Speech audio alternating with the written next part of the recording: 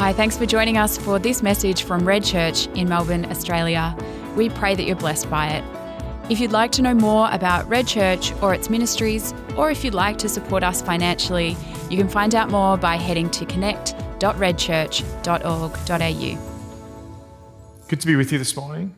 We are in the Advent season, and we've been looking at this metaphor that we see in these stories that lead up in the Gospels to Jesus' birth and then just after his birth. And one of the themes that you'll see in this time is the theme of pregnancy. Mary, we looked at this last week, this conceived a child in her, conceived by the Holy Spirit, and this metaphor of carrying the next thing that God wants to do, carrying the hope that God has in you is one of the big themes of this season. And what I want to do is I want to read on, and we're going to read a story, and often this story is only half read. So this is a Christmas story. You are probably going to be pretty familiar with the first part, but then you may not hear the second part at Christmas time. And we'll get into more why that is. But let's begin with Matthew's Gospel, chapter 2, verse 1. Matthew's Gospel, chapter 2, verse 1. Story of the Magi. After Jesus was born in Bethlehem in Judea, during the time of King Herod, Magi from the east came to Jerusalem and asked, "Where is the one who has been born King of the Jews? We saw his star rose, and we have come to worship him." What you see here is this setting out of the stalls early on. First of all, we have the acknowledgement that this is in the time of King Herod. Who is King Herod? Herod is a king that has been placed over the Jews. However, he's not really the power because the Romans are in control. And he's a bit of an intermediary trying to push his own agenda. He's like a corrupt official that the Romans have put in charge over the people of God in Judea.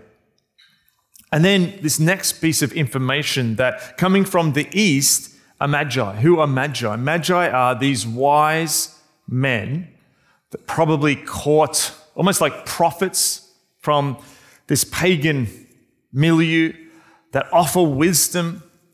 They advise kings, but they're coming from the east, from Babylon, and they're coming to Jerusalem to worship the King of the Jews. Now, if you heard this at this time, you would have understood straight away that what this was a hint that one of the great promises of God, this hope that one day kings would come from far, important people would come from afar and come and worship the King of Israel, that this hope was being answered in your time. Now, to add another layer to this, the defining memory for many people in Judea and Israel at this time was that they had lived in the past through an exile, where they had not followed God, they had not been holy, they had not been righteous, they had not practiced justice, and therefore the people went into exile and the best and the brightest were taken away to Babylon. And so this is a great reversal. Now people are coming from the east, from Babylon, and coming to Judea, and they're going to worship the King of the Jews. Verse 3. When King Herod heard this, he was disturbed, and all Jerusalem with him. When he had called together all the people's chief priests and teachers of the law, he asked them where the Messiah was to be born. "In Bethlehem in Judea," they replied, "for this is what the prophet has written. But you, Bethlehem, in the land of Judea, are by no means the least amongst the rulers of Judah, for out of you will come a ruler who will shepherd my people Israel." Now, this sounds like good news, and it is good news to the people. It's good news to anyone whose heart was after God. But who it was not good news to was King Herod. If you're king and you're told that another king has been born, that is a threat to your position. And particularly Herod knew that he was not a popular king. Herod did lots of big building projects. He killed even members of his own family who were possible rivals to him. And this is bad news if you are Herod. So Herod begins to do something, and we can see the outline of this start to emerge in verse 7. Then Herod called the Magi secretly and found out the exact time the star had appeared. Notice the word secretly. He hears these magi coming. He gets an audience with them, and he secretly starts to concoct a plan. Verse 8, he sent them to Bethlehem and said, "Go and search carefully for the child." Again, that word carefully is really interesting. Seemingly concerned for the child's well-being. But actually something else is happening. "As soon as you find him, report to me so that I may too go and worship him." After they had heard the king, they went on their way, and the star they had seen when it rose went ahead of them until it stopped over the place where the child was. When they saw the star, they were overjoyed. On coming to the house, they saw the child with his mother, Mary, and they bowed down and worshipped him. Then they opened their treasures and presented him with gifts of gold, frankincense, and myrrh. Now again, this is another hint of a prophetic promise coming true. One of the great prophetic promises was that the nations would come and bring their treasures, bring their best to Jerusalem to offer to God. And this is what's happening here. Now, Herod's outline of a plan we can see, but then what we see is it's intercepted with God's plan here in verse 12.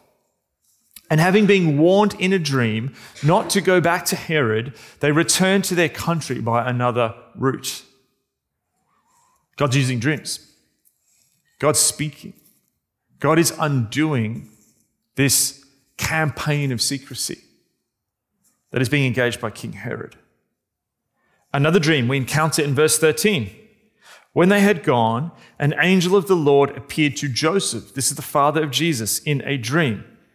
'Get up,' he said, 'take the child and his mother and escape to Egypt. Stay there until I tell you, for Herod is going to search for the child and kill him.'" We see the full outline here of Herod's plan. It's revealed. Herod's plan was for the Magi to go give him the location of Jesus, and then Herod would come and kill him, like he killed members of his own family. Herod had no qualms about killing to keep himself in the job. So he got up, took the child and his mother, and during the night, and left for Egypt, where he stayed until the death of Herod. And so was fulfilled what the Lord had said through the prophet, "Out of Egypt I called my son." When Herod realized that he'd been outwitted by the Magi, he was furious. His plan had not come to fruition. And he gave orders to kill all the boys in Bethlehem and its vicinity who were 2 years old and under, in accordance with the time he had learned from the Magi. So his original plan to simply just target Jesus comes undone, and he does something truly, truly terrible. Not knowing which child is the Messiah, he then actually has all of the children in that age bracket of what Jesus would have been born, all the boys killed in Bethlehem. What was going to be a hit becomes a massacre. Verse 17. "Then what was said through the prophet Jeremiah was fulfilled. A voice is heard in Ramah, weeping and great mourning. Rachel weeping for her children and refusing to be comforted because they are no more." Rachel being here, biblical language for the people of Judah, crying. Now, as you can see, the first part of the story is very Christmassy. We love the nativity scenes of the Magi coming from the east. Often you'll see them in camels, and they come in all their finery, and they present these gifts at the foot of baby Jesus. But you can also see why often we don't read on. In the time of Christmas, where we remember it every year, there's a story as we encounter it in the Gospels, but then also there's this sort of chintzy, sentimental, nostalgic, sort of dripping with honey version of Christmas, where we can sometimes miss the guts of the story.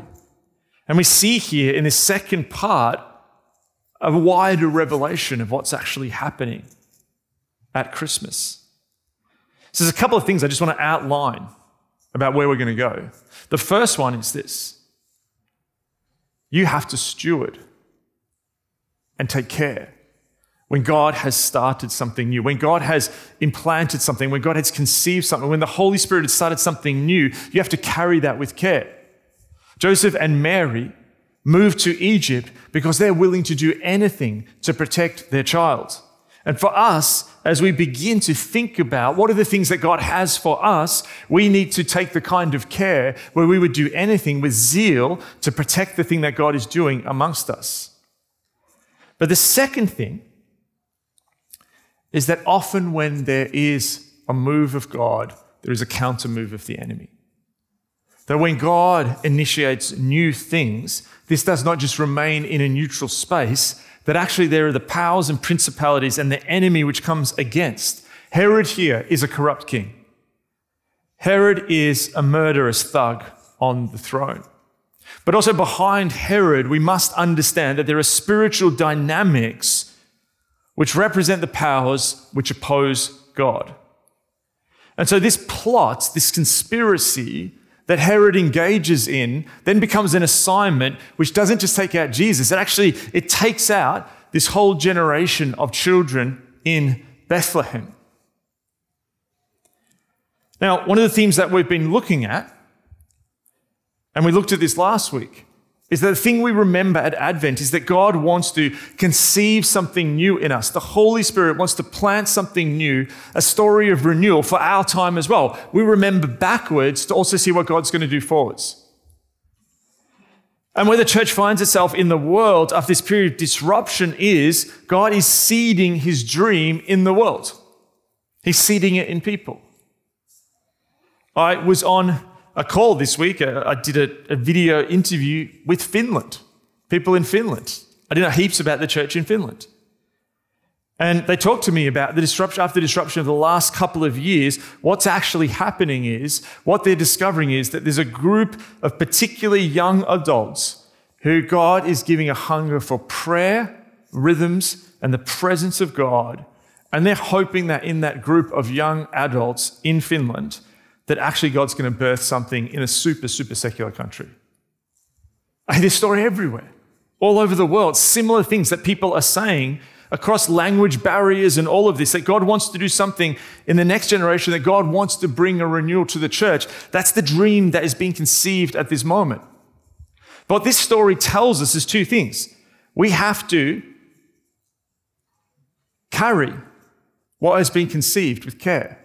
Secondly, that there is an assignment that is going to come against the next thing that God wants to do.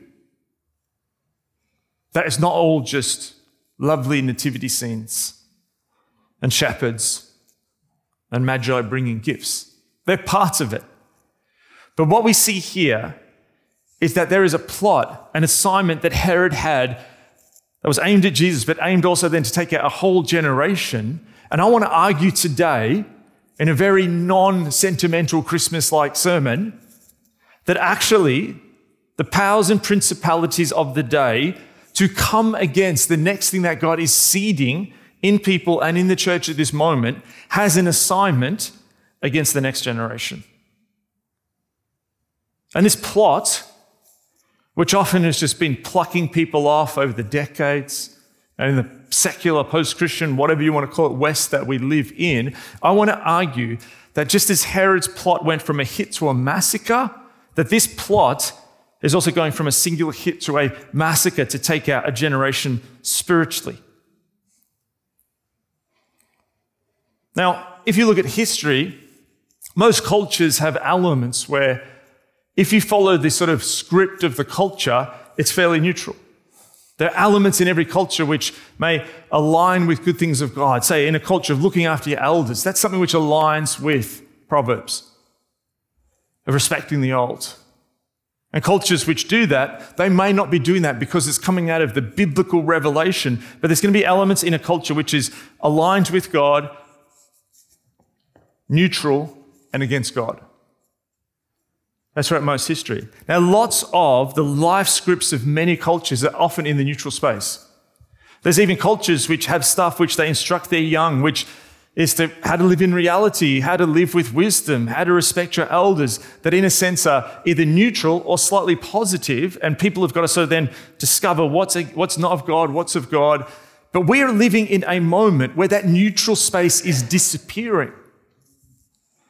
That if you look now, and this sermon, I'm not going to spend going through all the data, but I want to argue that there is an assignment against the next generation which contains the following elements. Firstly, the overarching communication of a false life script and a faulty map to living based on radical individualism, based on selfishness, where the point of life is just amassing a collection of experiences that will be washed away like tears in the rain, and which builds very little.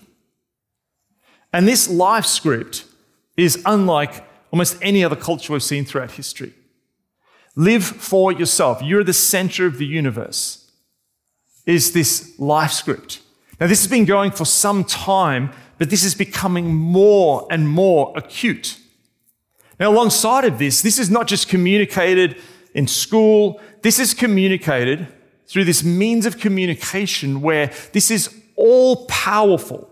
This comes through media, this comes through school, this comes through government, this comes through social media, this comes through advertising, this comes through consuming. It is literally everywhere that you are to pretty much live for yourself. This is the bedrock in many ways of the Western world. And this is done in a particular way where it is forming you through technology at every moment.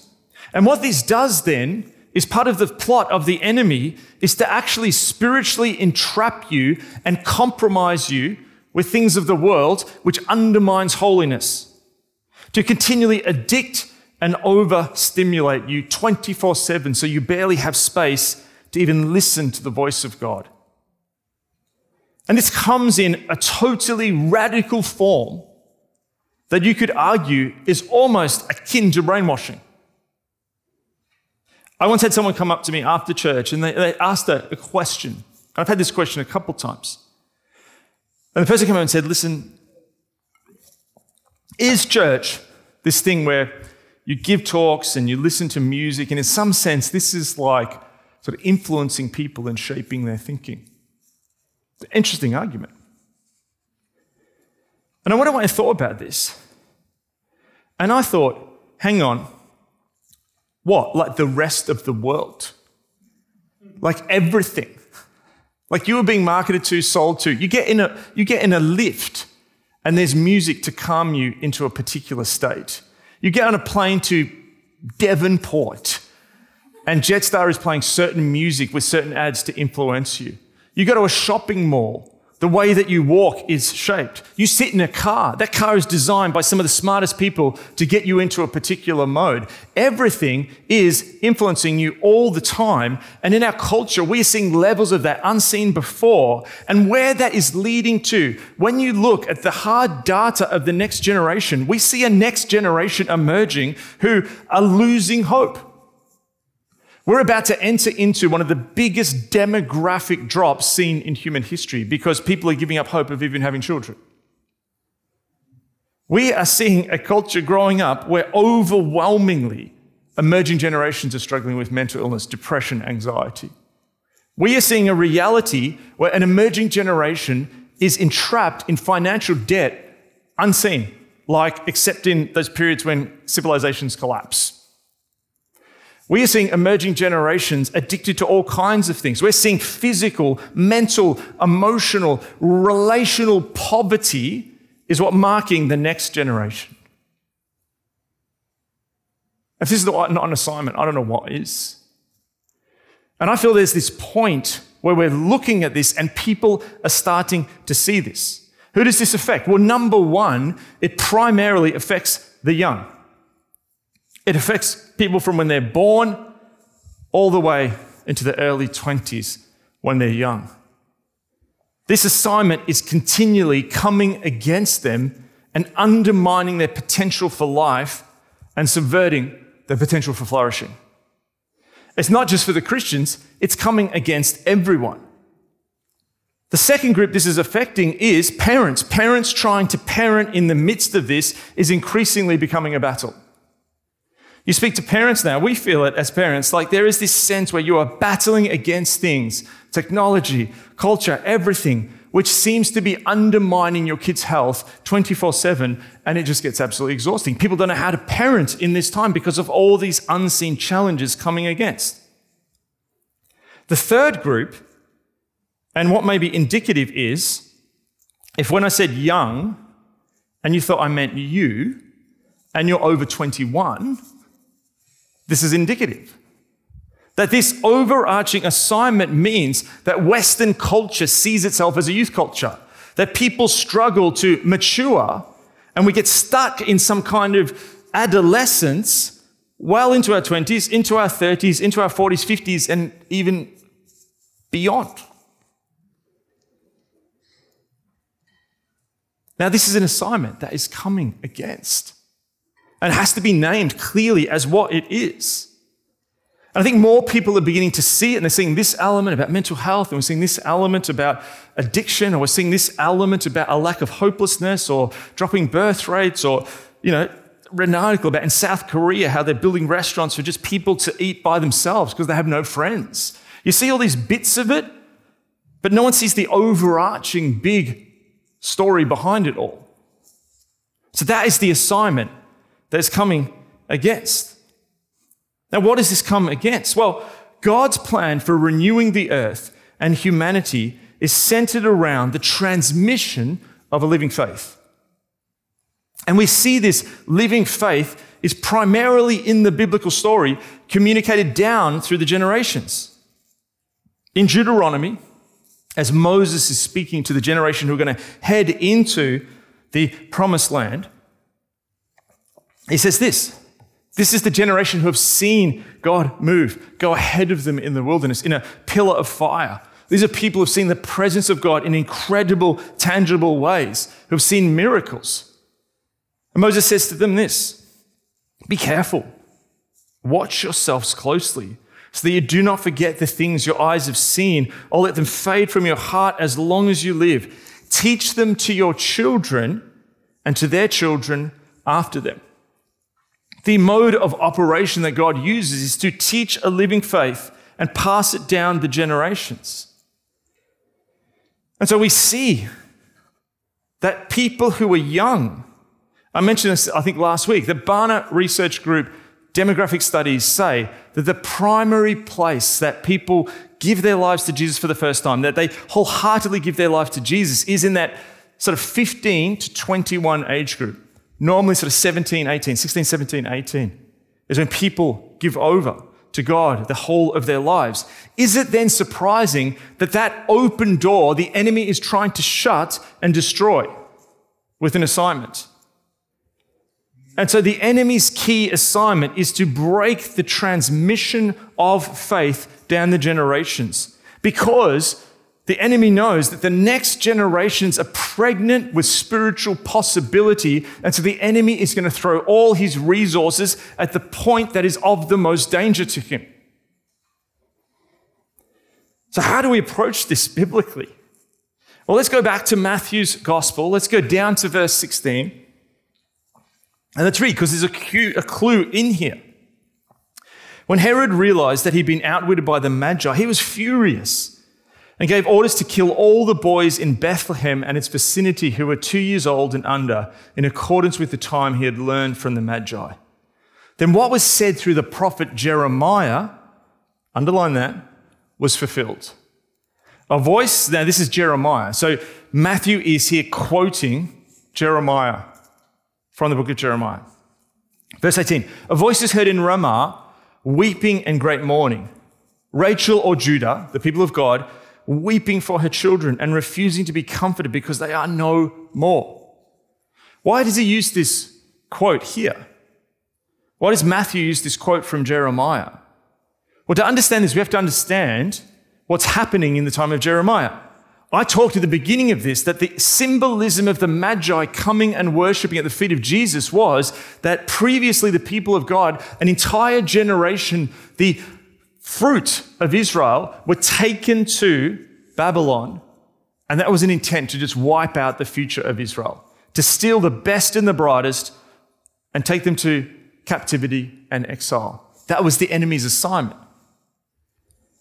And so Matthew is referring to that point. Ramah was the town just a little bit north of Jerusalem where the Babylonians did it like a staging post. They got all this generation, got them into groups, and then sent them in these caravans off to Babylon.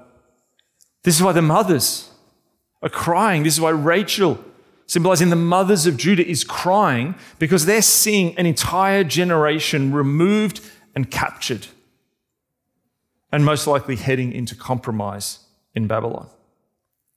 Jeremiah saw the best of his generation carted away into exile in a foreign land. This was devastating. This was like hope had ended. But God had called Jeremiah to be a prophet. And what prophets do is often in times of happiness and comfort, they have a message of difficulty. But often in a time of difficulty, they have a message of hope. And the series that we're in, we're calling A Thrill of Hope. And prophets speak about hope not in a schmaltzy, advertising, Hallmark card way of just throw around hope like it's nothing. Now, this is hope that has to be held onto. The term is thrill of hope. This is hope that is thrilling because it grabs you and does something to you. And so Jeremiah, as a prophet, does something at this time. They've lost the next generation, but he does something. And he does what's called, you could call it a living parable or a prophetic action. That's when prophets will sometimes say something, but other times they'll do something to symbolize a bigger spiritual truth. Now, wandering during this time when the Babylonians were attacking Israel and Judah, the streets of Jerusalem saw a strange kind of group rock up that people hadn't really seen before. There was a group, a sub-tribe of a bigger tribe. There's a bigger tribe called the Kenites, and there's a subgroup called the Rechabites. And these people have been wandering around the streets. People really know them. They lived out in the whoop-whoop, and they're rocking around the streets. They were a bit different. There was something about them. And so as a prophetic action, what Jeremiah does is he brings them into this room and he puts before them bowls of wine. Now, that's a normal thing you would do in the Middle East, super hospitable. Laws of hospitality are really, really important. But this has particular kind of meaning. Now, what he says to them is, here's the wine, and they don't drink. They said, no, we're not going to drink that because we've committed to this particular code and we don't do a whole bunch of things. Like we don't build houses, we don't plant seeds. We do things very differently because our ancestors command us to live in this very different way. And so the Rechabites were in the people of God who were called, but they had an extra calling upon them. And what Jeremiah is doing here, he is saying, here's this group of people. You've lost hope. You think a generation's gone. I want to show you that rocking around on your literal streets are another group of people, and they've got a counter message to what you're feeling, this sense of hopelessness, and the next generation is gone and captured, and that God's hope is over. What can we learn from the Rechabites? I think this is super crucial. If there's an assignment against the emerging generation, what can we learn from the Rechabites? First of all, the Rechabites were set apart. Holiness in the Hebrew means set apartness. They understood that they were not part of the broader culture. They understood that they were not called to just simply assimilate and live like everyone else. There was a call on their life. And what Jeremiah is doing is, the reason that Israel had gone into exile in Babylon was because they had assimilated with the pagan cultures around them. And instead of worshiping the one true God, they worshipped idols and had assimilated with the broader culture. And their call to be a people set apart and holy in the promised land was blunted and undermined. And then their best and brightest, who could have brought a renewal, was sent off to Babylon, where they're going to be even more crushed. But the Rechabites are a counter message saying it's possible to be faithful. It's possible not to assimilate. It's possible to receive something from your forefathers and pass it on and live in a way that's set apart. And the Rechabites speak to us at this moment. In a time where seemingly the forming elements of culture are more powerful than ever before, it is still possible to be holy and set apart, particularly if you're young. Now, you can be set apart because you're just a bit of an eccentric. You can be set apart because you're a loner. You can be set apart because you're just a bit weird. But the second thing that the Rechabites show us is that they had spiritual integrity. It's not enough to be set apart. You must have spiritual integrity to go along with the set apartness. In Jeremiah 32, verse 39, God says of the people in a promise of hope, I will give them singleness of heart and action, so they will always fear me, and all will go well with them and for their children after them. If you want things to be that transmission, if you want a generation not to be taken out, if you want to live differently, it's not enough just to have set apartness. You need spiritual integrity. And the definition of spiritual integrity in this verse is a unification of heart and action. Many of us desire to be set apart. Many of us desire to live differently than we do. Many of us have great intentions, but often they're undermined by our actions. But what God is saying here is there is a thrill of hope in the promise that He will give us, He will give those who ask, a singleness of heart and action. This submission to this environment where you're growing with God. That singleness of heart and action rarely, if ever, happens in a moment. How that is forged is in a life where you push forward with God, growing with Him, submitting your life to Him, dying to the flesh, walking in His footsteps. And what this does, the second part of this verse illustrates this. Thirdly, we have been told that your whole point of your life is it's all about you. Just accrue experiences, live your best life. You only live once, have a constant fear of missing out. But instead, what the Rechabites teach us is your life is not about you. You actually are a link in a chain of living faith. There are reasons that some of you are here. It's because people prayed for you several generations ago. Grandmothers, uncles, aunties, some old lady sitting at the back of church who maybe you never even knew who she was, but she was praying for the young people. Maybe you weren't even in church. Maybe someone was praying for your area. Maybe there's promises over you. You live a link in a chain, and we're not just called to be thankful for what's gone before. We're also going to be pushing thankfulness forward and invest in the generations to come. We are called to be part of the chain of living faith. That's why renewal should always be spoken about, because what renewal is keeping it going forward into the next generations. It's not just about us having a wonderful spiritual time now. It's that happening, but also it going forward. People don't like that. Today, people don't like that. We don't like to see ourselves. Because to do that, you're going to have to give some stuff up. I realized being a parent, I had to give a lot of stuff up. I remember a moment, key moment. Our daughter, Grace, is here. She's a baby, not the best sleeper. You're a fantastic sleeper now.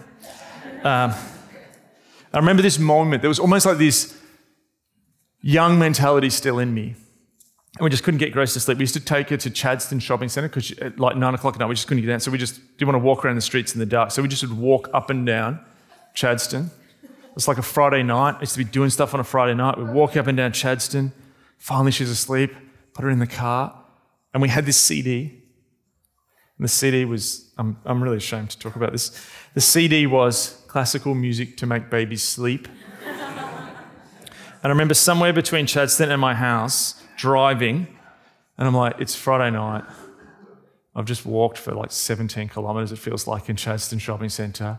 I've got friends who are doing other stuff. There's all this stuff happening in the world. And I'm sitting in a car listening to, I don't know, Mozart. Okay, I'm not young anymore. I have to die to something to grow up. Now, I think there's something really key also in the Rechabites. We've gone on a journey. We started with Matthew. We then went into the quote about Jeremiah and unlocked something there. But I just want to take you one level deeper, because it's worth it, into the biblical hyperlinks. When you follow the cross references, you get to amazing places. So I'm just going to read you the passage from when Jeremiah offers this wine to the Rechabites in Jeremiah 35, verse 6. But they replied, "We do not drink wine, because our forefather Jehonadab, son of Rechab, gave us this command: neither you nor your descendants must ever drink wine. Also you never must build houses, sow seeds, or plant vineyards. You must never have any of these things, but must always live in tents. Then you will live a long time in the land where you were nomads." So they reply, that's them quoting, "We have obeyed everything our forefather Jehonadab, son of Rechab, commanded us. Neither we nor our wives nor sons or daughters have ever drunk wine or built houses or lived or had vineyards, fields or crops. We have lived in tents and have fully obeyed everything our forefather Jehonadab commanded us." Now, you get stuck here going, "Oh, shouldn't I drink?" Whatever. That's not the point. What I got interested in is, who on earth is this Jehonadab? I'm going to look him up. And it took me to a time in Israel which, again, was really dark. In the book of Kings, you have this series of really bad kings. And you have a generation of prophets who are coming up in the land, people like Elijah. And it is just full-scale, total war between the prophets and the prophets of Baal, the prophets of God, the one true God, and Baal. This is emblematically in an incredible scene where Elijah goes up against these prophets of Baal in this complete spiritual power battle. Fire. It's all happening. Incredible moment. Straight after that, Elijah is running for his life. He's just won the ultimate spiritual showdown against the prophets of Baal. Yet in the next scene, this guy is running for his life. He just called down fire from heaven, but the next scene he's running for his life because he's in deep, deep fear of whom? A queen called Jezebel, who's married to a king called Ahab. Ahab and Jezebel are just absolutely terrible. They've completely compromised with the surrounding cultures. They're killing the prophets. This is full-blown Herod strategy to wipe out a generation. The prophets are either hiding out or killed. And Elijah's just in the middle of nowhere, under a tree, fearing for his life. God moves. There's a whole story. We could go into there, still small voice, all of that. But God eventually undoes the unjust kingship and queenship of Ahab and Jezebel, and he undoes it by raising this new king. God gets to the point where he cannot tolerate Ahab as king anymore, and he commands Elijah to anoint a new king, and this new king is called Jehu. And what happens is, Jehu, as soon as he's anointed, he is single-mindedly set on undoing this assignment that is coming against the next thing that God wants to do, that is coming against the prophets, that's coming against the hope of renewal. And it's like the Terminator. As soon as he gets anointed, and he literally gets in his chariot, and he's just herring across the land and heading to Ahab and to Jezebel. Now, what's really interesting is, this is where we encounter Jehonadab. Again, a generation's about to be taken out. Again, there is something coming against the next thing of God. Again, we have God doing something. 2 Kings 10:15. After Jehu, had left there, he came upon Jehonadab, son of Rechab, who was on his way to meet him. This is when we first encounter Jehonadab. Jehonadab, what's he doing? Jehonadab, in a time when everyone's afraid, in a time when we find out later there's literally prophets hiding out in a cave, when literally heaps of the generation has been killed, what's Jehonadab doing? He's somehow heard about Jehu. He's heard that he's not going to be part of just sitting in fear. He's actually going to get on the side of what God's doing next. He's got really good intent in his heart. Jehonadab obviously has a good heart because he does not like what's happening in the land, but this is where it gets good. So that's what he's doing. He's rocking along the road looking for Jehu. Now, Jehu before this sees different people. He's like, are you with me? And they're like, nah. He's like, there's no in between. There's no black and white. There's no grey with Jehonadab. It's just like, are you with me or not? We're either against this assignment or you're with it. Jehu greets him and said, are you in accord with me as I am with you? This is like, what side are you on? Are you going to hide in fear? Are you on the side of Ahab and Jezebel? Or are you going to join God's pushback against this assignment, against the next generation? I am, Jehonadab answered. Right, cool. He's got a good heart. He's saying it. But this is where heart and action get molded. I mean, this is a movie scene. If so, then, Jehu says, all right, you've got the heart. You've got the heart. But if so, give me your hand. So the scene here is Jehonadab's walking along the side of the road. Jehu is just like he's just like single-minded. He's in the chariot going this way. Jehonadab's down there, and Jehu's right, give me your hand. So he did. And Jehu helped him up into the chariot. Jehu said, and I love this line, come with me and see my zeal for the Lord. Then he made him ride in the chariot. You got the heart, jump on board, son, and you're going to see something. You're going to see the zeal. This was the spiritual destiny of the Rechabites, not to assimilate. This was the man who then set this way of living that was in contrast to everything in the surrounding culture. This is why when Jeremiah puts the wine before the Rechabites in Jerusalem, years later, they're like, we're not going to compromise. In their spiritual DNA was an ability not to compromise. They were standing in the line of, we're not going to be overtaken just by the culture. We're not just going to live in this in-between space. We are actually going with God against the assignment that's coming against. This is why Jeremiah, at the moment when Israel had felt like they'd lost their generation, he's like, it's in your DNA. These people are walking amongst you. We need to reactivate the spirit of Jehu in this moment. So how do you undo an assignment that's come against the generation? You do it by claiming with singleness of heart and action your spiritual destiny. There's spiritual destiny in this room. There's spiritual destiny in individual lives here. There's promises of God that have been knitted in your womb.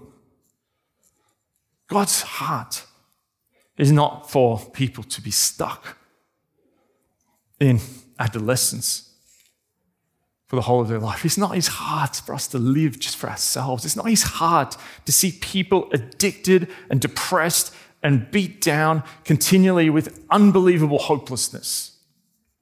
It's not his heart to fall for the faux dreams and mirages of our culture. There is an assignment against this generation, and we have to name it. And we're carrying something. I think there are people here who are carrying a hope that God's going to do something. And I think you're like Jehu. You're walking along the road. The fact that your backside's in a seat this morning, you're walking along the road. You want to get alongside this thing that God's trying to do. Maybe some of your mates have disappeared into cave. Maybe some of your mates got taken out in their faith journey. There are people here who feel that battle with their children.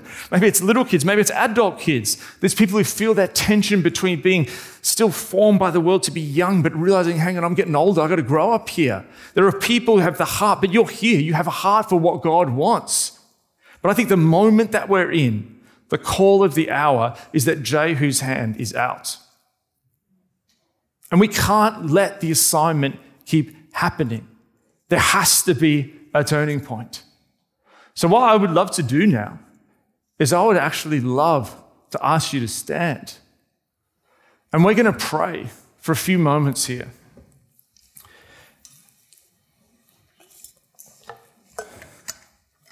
And we're going to pray specifically against this assignment. So firstly, I just want to acknowledge that Jesus, you are Lord. We acknowledge that we are remembering that you came into the world. You did not stay far. And remembering that you came into the world and you gave your life on the cross. You defeated sin. You defeated evil. You defeated the powers and principalities. In fact, Colossians says you humiliated them on the cross. And we want to recognize, Lord, that there is an assignment against the next generation who you have put seeds of renewal in. And just as Ahab and Jezebel, Herod, all these corrupt kings and queens came against, we recognize that there are powers and principalities. It's not people. We don't battle against flesh and blood. We battle against powers and principalities. And they're coming against people to discourage them, to entrap them, compromise them, to steal, kill, and destroy.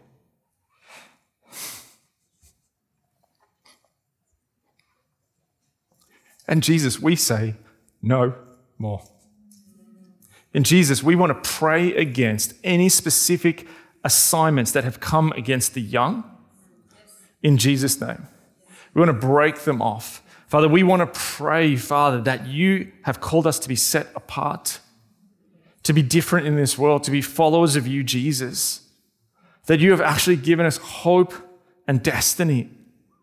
And God, we just want to say no to the faulty life scripts of this world. And in Jesus' name, we want to just break any ungodly ties that people have to things of this world in your name. In Jesus' name, right now. And God, we just want to pray and acknowledge your kingship over the powers and principalities that may be over anyone in this room, the spirits that are not of you. We want to pray and name your authority over them. We want to pray against the spirit of lies. We want to pray against the spirit of deception, and we want to pray against the spirit of secrecy in Jesus' name. As Herod had them, his conspiracies and plots to come against you, Jesus. But you defeated those things on the cross. So in that place, we hold up your cross. We hold up the empty tomb. And in Jesus' name, we break these things in your name, Jesus. And God, we want to pray for hope. In a world of hopelessness, where increasingly we just see apocalyptic news, we actually want to pray, Father, that we have a hope, not a schmaltzy, sentimental hope that's based on nothing, but we want to hold the hope of Jesus, and we want that to be a thrilling hope because it's not from human minds. It's actually spiritual. It's heaven coming down to earth, and we want that hope. And Father, we want to pray for what you're doing amongst us. Particularly just want to pray for Red Church right now. We just want to pray for what you're doing amongst us. So many churches rebuilding after the last 2 years. You're rebuilding us corporately, you're rebuilding us individually. God, we want to pray protection, and we pray against any assignment of the enemy in Jesus' name. We actually pray, Father, that for those of us who are walking like Jehu beside the chariot, we take Jehu's hand right now. And we want to get in that chariot, and we want to set ourselves against that assignment, and we want to travel with Jehu, and we want to see the zeal of the Lord. Father, we pray against half-heartedness. We pray against the foot in both campsness, and we actually want to pray in Jesus' name that we get fully in the chariot, and we pray against the assignment. And may you do something different amongst us that is a living, embodied hope. Just as the Rechabites were living, embodied hope in that moment in Jerusalem's history, may we be that at this moment. I particularly just want to pray for parents who find themselves in a battle, from babies to grown kids, battling some of these issues, who feel like they're just up against it. Help us not just to accept and tolerate, which is not of you. Actually help us in Jesus' name to create that living transmission of faith. We know we don't have to be perfect, but we know that we have to follow you, the perfect Messiah.